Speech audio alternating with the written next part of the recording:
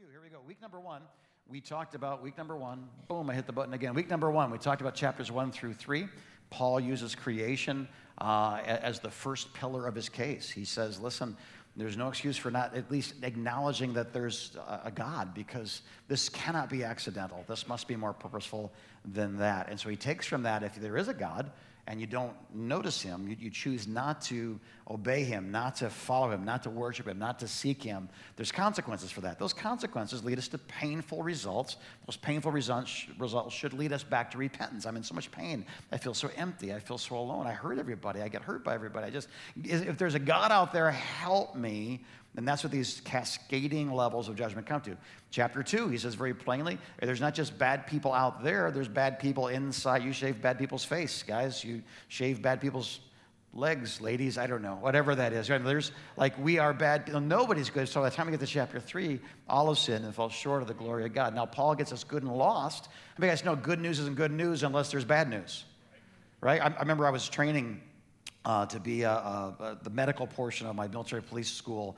And they're telling us how to keep people out of shock. Lay them flat, put their feet up on the steel pot, say comforting words to them, tell them good news. And Hamston, my partner in crime there, said, he leans over and he goes, hey, we have good news. We found both your legs. I'm like, oh, thank you, that's great. How many of you guys know that's not good news unless you lost your legs, right? So the gospel, being saved, sins being forgiven, it doesn't matter if I'm a good person and you're a good person. So Paul makes sure we understand just how really far everybody is from God. Now you say, but I'm closer to God. I'm a better person. There's a difference between being good and being innocent. Once you cross the line from innocence to guilt, what would uncross that line? If you run a stop sign and the cop sees you, and during the point of him catching up, you stop at 5 other stop signs, and say, listen, I was going to give you a ticket, but you were so good with the other 5 stop signs that the stop sign, the law that you broke, now doesn't matter because you were so good obeying the other. How many of you guys know when there's a police officer behind you, we all tap the brakes anyway? Do I have the insurance? Do I have the registration? We slow down. I just drove back from Canada a couple days ago. Canadians drive by faith and not by sight. They're like, dude, that's kilometers, not miles per hour. They're going past you. Anyway, so week 2, Paul uses the life of Abraham because he's talking to both Jewish believers and Gentile believers. So they both had an appreciation. One had a reverence for Abraham. Abraham is the OT-OG. He's the guy from the Old Testament that's like one of the original gangsters. So pre-law account of his journey to right standing before God. How did Abraham become right with God?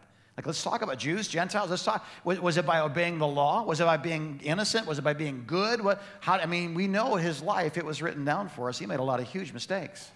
So how was he made righteous once unrighteous? If he blew through the stop sign, how was it he became innocent after obviously being guilty? It was because Abraham believed God and it was credited to him as righteousness. So he's trying to say, listen, this is not a new thing since Jesus. This is an old thing that predates the law.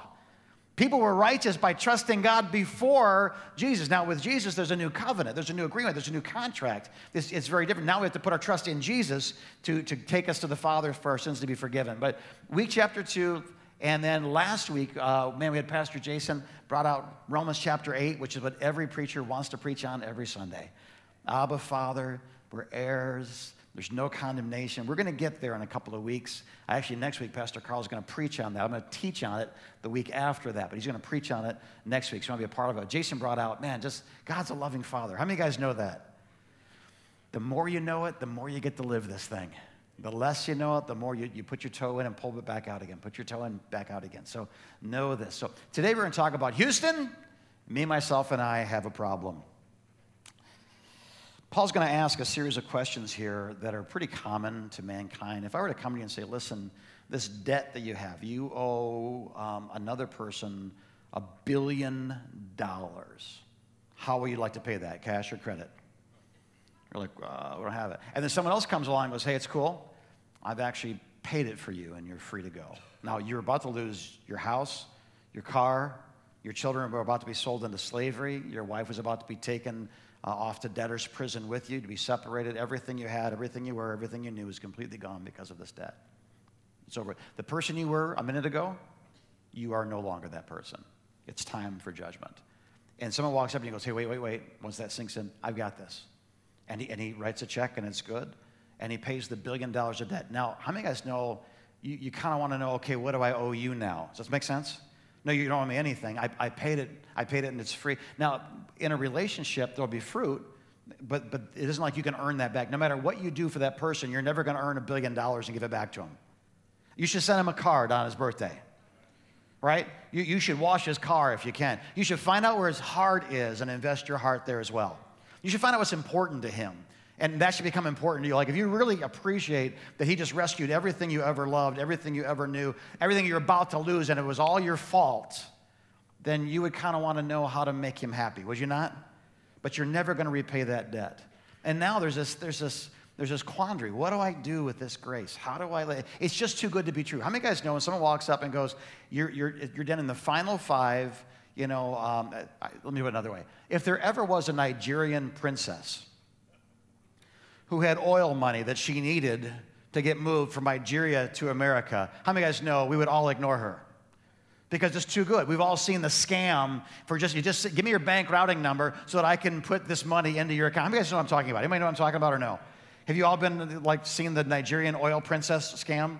Because we all know there's Nigerian oil princesses in Nigeria. It's just ridiculous, right? But people have literally said, oh, here's my bank routing number. It's my lucky day. Only to find out some guy in Nigeria goes, thank you very much. And their account balance is zero now. And there's no way to do it because you gave them. That wasn't like they stole it online in the dark web. You gave them your information to withdraw money, so there's nothing you can do about it, even though Nigeria wouldn't care and they wouldn't help you anyway, right? In the same way, now all of a sudden we've got this great gift. It's so great, in fact, our minds and our hearts have a very difficult time wrapping around it. And remember we said at the very beginning, first statement I made was you only receive the love that you believe you deserve. And if you don't believe you deserve the love, people say, man, I love you. You're like, I appreciate that. But if you knew me like I know me, how many guys know what I'm talking about? Your mama says, I love you, like maybe she means it, but a stranger, I just love you. I just love the way you preach. I just like, you see me on the platform, but you don't see me in traffic with Canadians after I had French fries with gravy and cheese curds on top of it. Don't judge me. This is good. They actually were running a deal. I had a punch card. Buy 10, get a free defibrillator. I thought it was a great deal. So here comes a series of questions Paul's going to ask. And he preempts, like they're going to ask this, so I might as well ask it and answer it. What shall we say then? Shall we go on sinning so that this grace of God, like if it's God's grace that counteracts my sin, then the more I sin, the more grace there is. Like, Paul, that's dumb. Like, should I just go on sinning then? Is that what you're saying? He goes, no, by no means. Romans chapter 6, verse 15, he asks another question. What then? Shall we sin because we're not under the law but under grace? And he goes, no, come on. Of course not. And then Romans chapter 7, verse 7, what shall we say then? Is the law sin? Like, if I hadn't known what sin was, then I couldn't have committed that sin, if you will. So by giving me the law and saying don't covet, as soon as I covet, I'm in sin. So what, the law is the problem? So he asked these three questions. And by looking at, and I've kind of helped you because I've underlined a word or two in these things. What is the real question that really is the one we ask? What do I do with? So if I'm forgiven and there's grace and I'm a new creation and my debt is paid, but I still have the tendency to run a new tab, that's too good to be true. If you knew who I was, you'd have never paid my bill. If you knew who I was, you'd have never sent your son to die in my place because though you've forgiven me, I don't know how to stop sinning. And let me just say this. The sins that I struggle with today are not, by and large, the sins I struggled with 35 years ago when I gave my life to Christ. Matter of fact, my worst day today would have been better than my best day 35 years ago. The problem is, as I've drawn closer to Christ, that TV set, my monitor has a light on it, and I'm probably shadowed by now, right? Like this screen, I'm invisible, right? As I get closer to the light, look at the screen, what do you see? You see more or less of me? More detail or less detail? If I had dirt on my shirt, would you see it by now? If I had something stuck in my teeth, would you see it by now? As I've gotten closer to the light, I've realized more of what's wrong with me.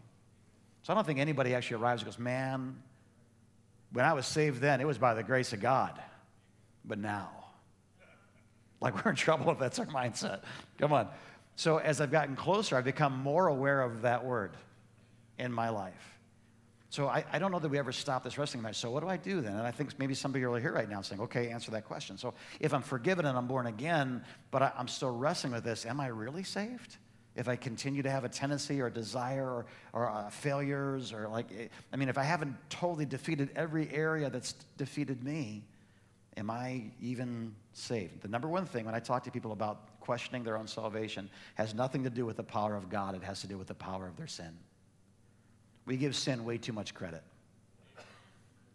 And we give Jesus way too little credit. So the real question is, what do I do with my sin? So here comes his answers. You ready?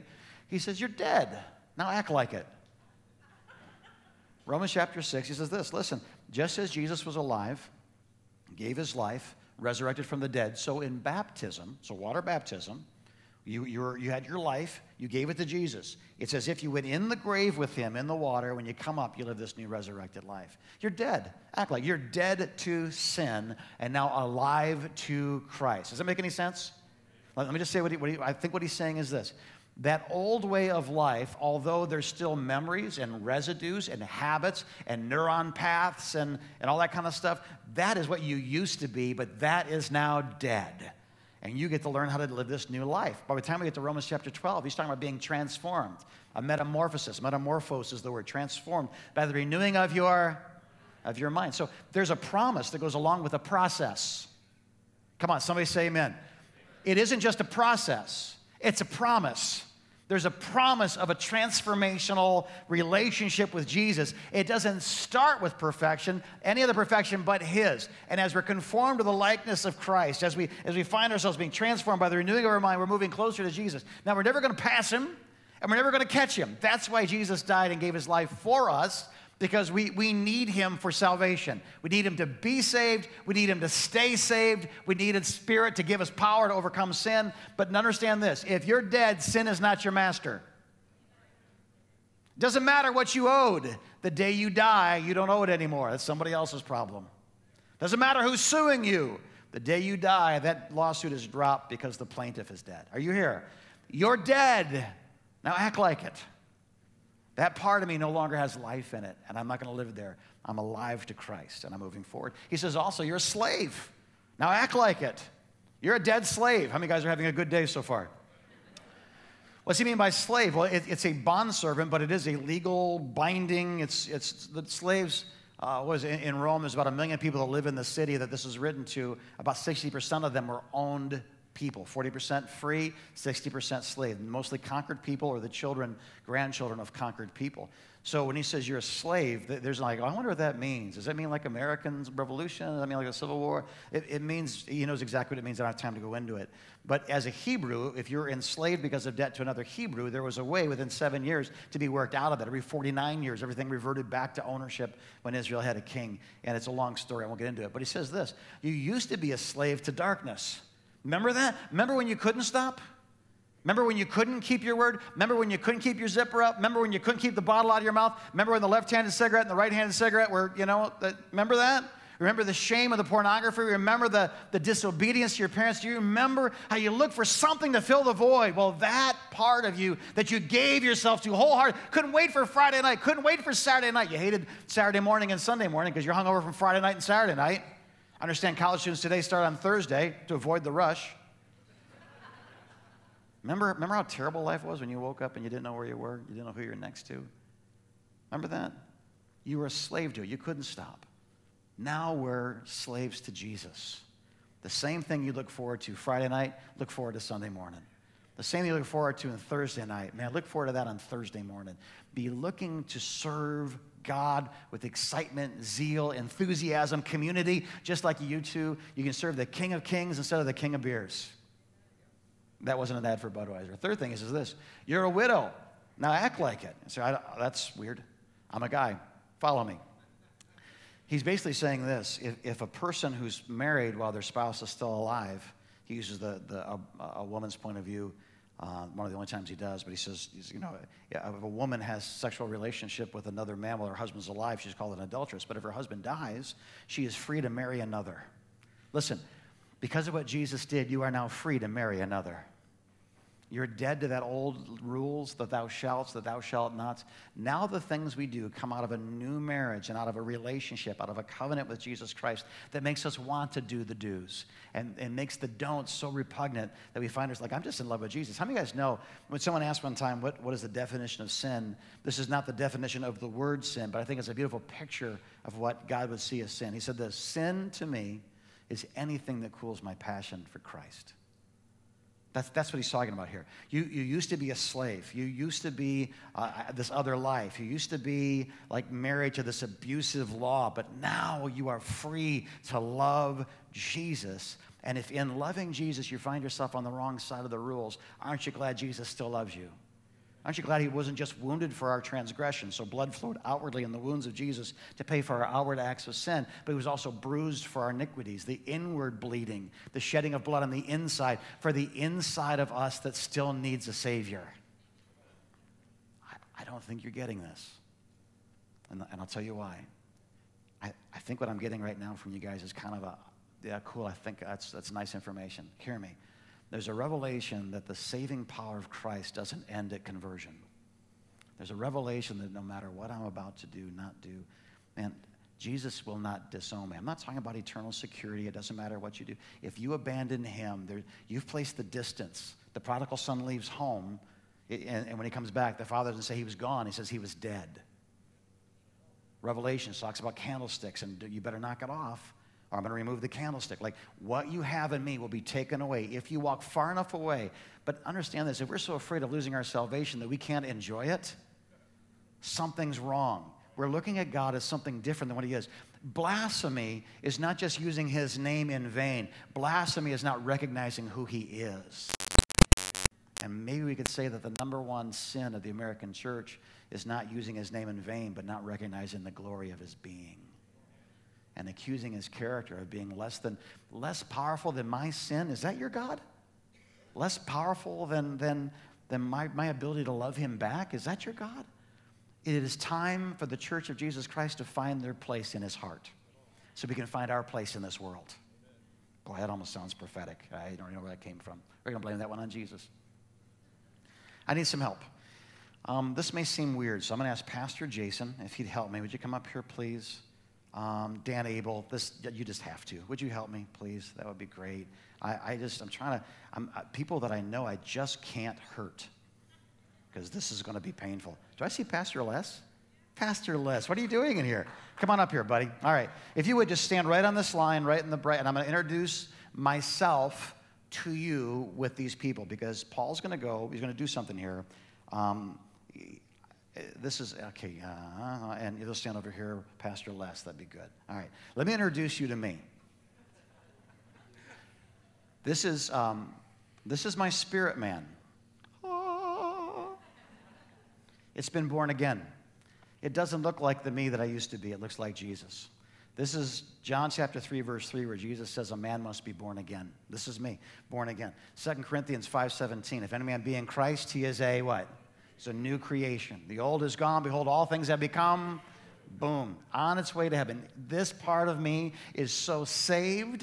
Look at him, just try not to smile. I'm saved. I get to be his spirit. Okay, good, right? This is my soul. Let me see you break dance. Just kidding. Okay. This is my soul. Now, my soul, unlike my spirit, this is saved. This is being saved. Romans chapter 12, verse 2 is being transformed by the renewing of my mind. So even though this part of me is locked into Jesus and there's unity, this part of me is my mind, my will, my emotions. It's going through a process. It knows that to be true. And Pastor Les, I'm sorry, but I knew you'd take the beating well. So this is my flesh. Everybody say boo. No, guy comes to the main auditorium and gets booed, right? So it's never going to be saved. This is what Genesis chapter 3 talked about, ashes to ashes and dust to dust. Listen, when the Father tells Adam and Eve, the day you eat of this, you shall surely, it's not like, okay, I changed my mind, like it's going to die. So my flesh is never going to be saved. It's dying, and it wants me to die with it. Let me say that again. Sorry, Pastor Les. You want to trade with Dan? You can be my spirit? Okay, trade places. All right, good. All right, good. All right. Boo. All right. This makes sense. Staff member, deacon. See the progress? All right. Jason's like, I want to be your flesh. No, you don't. Okay. So watch what Paul does. Now, when Paul's going to describe to you why you do what you do and why you don't do what you don't do, why you want to but you can't, and why you don't want to but you do, he's going to use language that if we didn't understand the triune being of man, wouldn't make any sense. Like literally he says, it wasn't me that sinned, it was me. I mean, I was like, there's medication for that. You don't have to.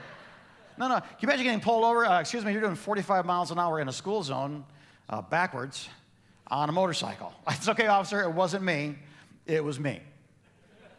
Like, okay, I need backup on Owen Road, right?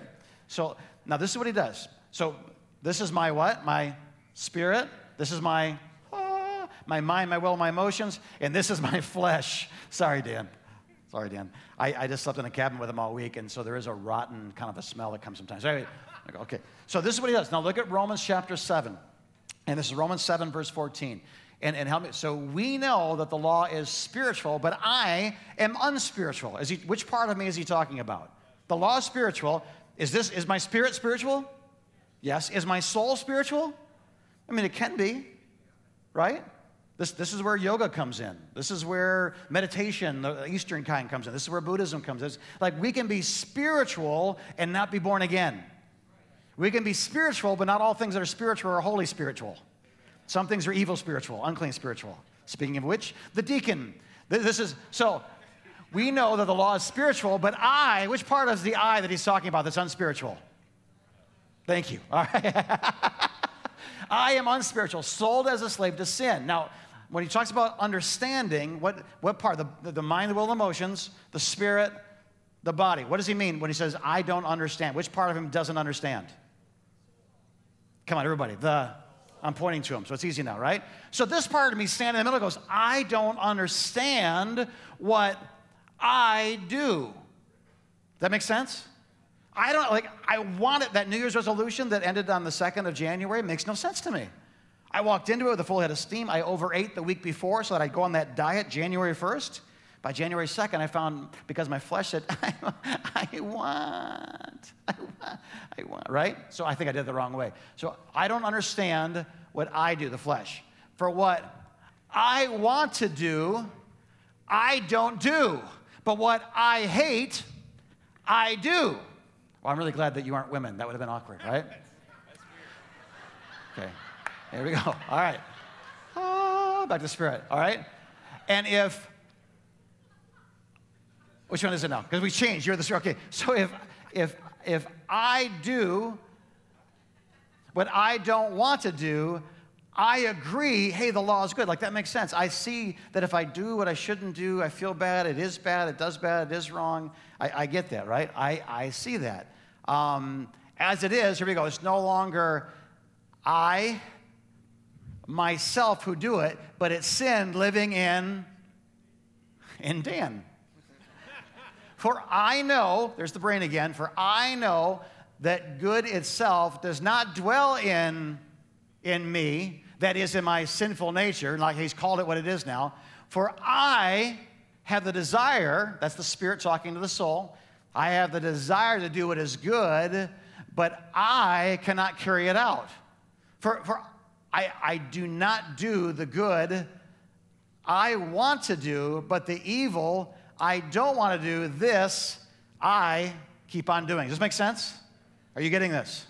All right. Now, if I do, which is the flesh? It's you now, right? If I do what I don't want to do, it's no longer I that do it, but it's sin that's living in me that does it. So I find this law at work. Although I want to do good, evil is right there with me. For in my inner being, I delight in God's law, but I see another law at work in me, waging the war against the law of my mind and making me a prisoner of the law of sin at work within me. What a wretched man Dan is. Who will rescue me from this body that's subject to death? And then he gives the answer to his own question. Thanks be to God, who delivers me, body, soul, and spirit, through Jesus Christ our Lord. Did you get that? Thanks, guys. Let's give him a hand as I take off. Yeah. Advertising. for mega camp. Does this make sense to you? Does it make sense in you? By that I mean, why do I keep doing the things I don't want to do? Maybe there's something wrong with me. Yeah, but not wrong with all of you. Just wrong with a part of you that's dying and wants you to die with it. There's a part of us that will not submit itself to God, does not want to submit itself to God, is opposed to God. It wants what it wants when it wants it. It's the 3-year-old in Walmart that saw the candy bar and isn't allowed to have it. I don't know what you're talking about. Don't eat for the next 8 hours and you'll meet you. Don't eat for the next 12 hours and the neighbors will meet you. What do I mean? There's a part of you that is weak, that is crumbling, that is dying. There's a part of you that's very confusing to other parts of you, because even when you most delight in God, even when you feel closest to Him, even when you want more of Him and you're hungry and you're on fire and you're filled, you have to understand that every time I want to do good, evil is right there with me. The way to be free from the flesh is that the flesh will someday die. But it's binary. Either the flesh will someday die, your soul and your spirit being resurrected and a new body coming with it, but not the old body, ashes to ashes, dust to dust, but a new resurrected body, which seems to be able to overeat without consequence, which seems to be able to pass through walls, which seems to be able to appear in places, various places. Like, I don't know about you, I've never been to Hawaii, but if it still exists, like when heaven's around, I'd like to go to Hawaii. I don't want to go now, it's too far away, I got too much to do. But, if the Crystal Sea has like sand and palm trees, awesome, right? So it's not limited to the physical world, the fallen world. It's actually greater than that. But my soul and my spirit, I know, will finally be free from that wrestling match within me. And so he makes that last statement, who will rescue me from this body of death? Let me just give you this. Before the Roman era began, there was a king, and there's some evidence historically that what he did to people continued into the Roman era. And what he would do is if someone committed an especially heinous crime, whatever that was, they would take the corpse of a dead person, obviously it wouldn't be a corpse, and they would chain it hand to hand, face to face, waist to waist, and leg to leg. So they'd be shackled with the corpse facing them. And because the king's cruelty was such, the smell, the horrific sight. How do you sleep chained neck to neck, face to face with a corpse? How do you eat with a rotting, decaying corpse? It was a slow, agonizing death that no matter what you ate, it was diseased. No matter the flies, the fleas, the biting insects, you got up, there's maggots falling up, and it's chained to you. You can't get free from it. And again, there's some historical evidence that this may be what Paul is talking about when he says, who will rescue me from this body of death? There's a part of you that is dying and it wants you to die with it. Who will rescue me, from this part of me that will not be redeemed, will not submit? Who will rescue me from me? And he says this, thanks be to God through Jesus Christ our Lord. One of the things that, again, history hints at, I'm not going to say this is doctrine, but history, especially pre-Roman history, is cloudy, but it seems to be, a case can be built, that they would be allowed, they weren't chained to a post, they were free to walk around. Well, when they came to a town looking for someone to help them, would you help me? They could be helped, but someone had to come and take that corpse off of the man and lay down his life to take his place with his corpse. So if someone comes walking into your town and he's got Weekend at Bernie's hanging off of him, if you don't get that joke, then you're holier than I am, and I appreciate that. Please, I'm so hungry. Get out, get away from me. You're deceived. That's unclean. Get away. Please help me. I'm hungry. Please, I'm so sick. My body is decaying next to this dead thing. And please help me. Please, I need someone to rescue me. I need a savior. I need someone to die in my place. I know no one's going to do this, but in hope, from village to village. And what happened to you? I hacked off the king, and this is the penalty of those who break his laws. Will you help me? No. My children are here, man. Get away from it. This is before the art of counseling. But they're not going to be able to help you. Like, get away from me. And they throw it. And they to the next town, please, please. And everywhere he laid down, he'd wake up in the maggots and the disease and the funk and the just, right? Who will rescue me from this body of death? If that's what Paul's saying, then please imagine with me Jesus walking up to you, me, myself, and I, and saying, I will unchain you, and I will take your place. I will save you. I will rescue you. I will cleanse you. I will feed you. I will bathe you. I will love you. I will lay down my life. Because the thought of eternity without you is so unthinkable that I'm willing now to do the unimaginable. Though I've done nothing wrong, though I don't deserve this punishment, you do. Because I love you, I can't watch you die without hope. Does this make sense? My kids had never been inside of a burning building, but if they were, what would you do for your children? What would you do for your loved one? What would you do for your neighbor? What would you do for your mama? What would you do for your grandma? House is on fire. Years ago, there was a trip that went to Cedar Point. I think about every time our kids go to Cedar Point. They're coming back in a church bus, and an alcoholic, or the guy was drunk. He ran a stop sign, hit the gas tank, and the bus just went up in flames. Of course, the guy that caused the accident survived, but when the bus caught on fire, there were kids that just couldn't get out. They were injured, they were unconscious, and I think 17 children and a handful of adults all died in a bus. It just went up. It was instantaneous. Some got out the back, some got out the windows, but many of them were just engulfed in the flames. When the bus cooled off, the youth pastor who was in the back of the bus was found dead in the front of the bus. There was a student, there was a junior high kid, and it appeared that perhaps his leg had been stuck in the damage. The youth pastor ran into the flames and wrapped himself around a 12-year-old and died with him, so he didn't have to die alone. At some point, he must have known, I'm not rescuing him, but I can't leave him. Jesus knows that not everybody's going to be saved. He's aware that some people will stay stuck. Some people will make their own decisions to not need the mercy of God, to ignore him altogether. Those who reject his mercy, understand this: Jesus dies with you in so many ways. But for those who will find the way out, as he points to it, as he is it, the way, the truth, and the life, there's a way out. And you don't have to die in the flames. He is the way. He is the truth. He is the life. No man comes to the Father except through him, but through him we come to the Father because he's shown us the way. He's shown us the truth. He's led us to the life. Hell is not for bad people. Heaven is not for good people. Heaven is for forgiven people. The Moravians had a saying, 100 years of 24-hour, 7-day-a-week prayer. They were trying to get to a slave colony to reach the people that were being kidnapped from their homes in Africa and sent off to Europe and North America to live out the rest of their lives as slaves, and they wanted to reach them.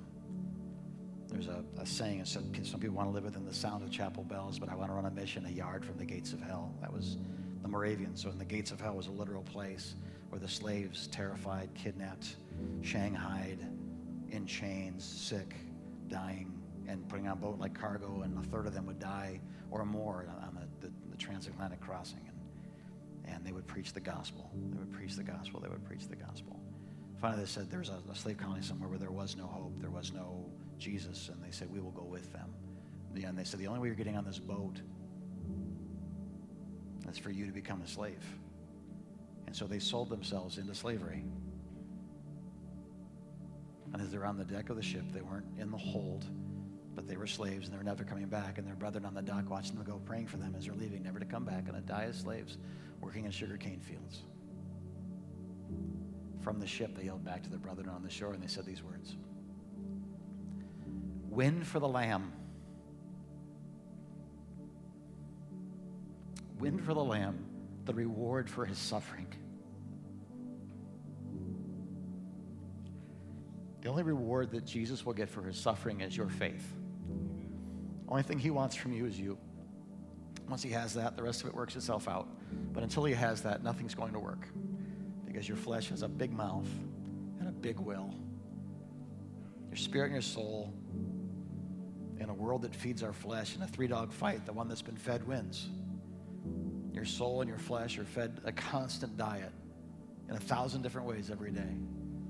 But when your spirit man is born again, there's a battle that begins. Jesus has already won it. We just have to fight it. Will you win for the Lamb the reward for his suffering? Could you close your eyes all over this room right now? I don't understand what I do. The good I want to do, I don't do. And the sin I don't want to do, I end up doing. And I don't understand. Am I okay with God? I don't know how to answer this question universally, but I'm just saying if you've given your life to Jesus and Jesus has given his life for you, then he is greater than every sin you have committed and will commit. Romans chapter 8 begins this. I'm not going to steal Carl's thunder, but it's just, there's no condemnation for those that are in Christ Jesus. Doesn't mean there's no guilt. Doesn't mean there's no conviction. But the penalty, the condemned part of your actions has been paid for by Jesus. Therefore now, Romans chapter 7, therefore, you got to ask yourself, what's the therefore? He's connecting all of Romans 1 through 7 with this beautiful statement in Romans chapter 8. Therefore, now there is no condemnation for those who are in Christ Jesus, because through Christ Jesus, the law of the Spirit of life, everybody say life, has set me free from the law of sin and death. I am a freed slave. My abusive husband has died, and I'm free to marry a loving groom named Jesus. I am dead to my past, and I am alive to my destiny through baptism, through Christ. If you're here today and you don't know this, you're not living this, you haven't embraced this, you could have been in this church for the last 20 years. A lot of people know about this, but they don't know this. Jesus died in your place, and now we die to our old selves to live for Christ, to marry this wonderful groom, to be free as his slaves with our own will to lay our lives down, win for the Lamb the reward for his sufferings. Heads are bowed, eyes are closed. You say, Jim, I want this today. I want this today. I want this today. I need this today. I can't save me. Like what you just said today lines up. I've asked myself those questions. Am I really saved? I don't know what your answer is, but whatever the answer is, know this. Jesus really wants to save you. Dying to, literally, died so that he could save you here and now. Heads are bowed, eyes are closed. Jim, I want this. If that's you, I want you to raise your hand in just a moment. Think about it. Don't do this half-heartedly. Don't do this begrudgingly. Don't do this traditionally. Do this because by raising your hand, you're taking what's inside of you and you're extending your hand nice and high in the air as an act of faith. I believe that by raising my hand, I'm responding to an offer. I'm taking if I were drowning and somebody came by with their hand, I'd reach up my hand as if to say, catch me. Like that's why I'm raising my hand. I want the saving mercy of God expressed through his son, Jesus Christ. I want this. I choose this. I prefer this over every other option. I won't let my flesh condemn me. I won't let my flesh lie to me anymore. I won't let my flesh be my Lord. Jesus Christ will be my Lord and Savior from this day forward, no matter what it costs me. No matter what I have to give up, quit, change, break up with, no matter what, I will give my life today to one Savior for the rest of my life and into all eternity. If that's you, I want you to raise your hand all over this room right now. All over this room. Hands are going up. Hands are going up. Doesn't matter where you were raised. Doesn't matter what you know. Don't be ashamed. And that's awesome. Awesome. Not ashamed. God, an act of faith. Boom. Pray this with me now all over this room. Will you please say this with me? Jesus, with my free will, I choose you. You said in your word that I could be born again. And that's what I ask for now. Forgive me. Bury my past. Birth my future. From this point on, from this day forward, with this one decision, I give you my life. Fill me with your Holy Spirit. Teach me your word. I'll see you soon. I love it. Just stand to your feet, please. Altar workers are making their way forward today, and I'm going to be making my way to the back to shake a few hands and do my North American pastor imitation, you know. I encourage you to read the book of Romans, and when you're done, would you read the book of Romans? And after you finish that, read the book of Romans. And read it and read it and read it. Don't make it what you know. Make it who you are. Implant that word in your heart. By the time we get to Romans chapter 12, we really want to deal with this metamorphose, right? So God bless your people. Those who would need prayer, Father, may they find their way to this altar this morning to be prayed for. We pray, God, over these families, over these destinies, over these generations. God, we break off every curse and we bestow every blessing in Christ. Have your way in our lives. In Jesus' name, and everybody said, amen. God bless you. You're dismissed.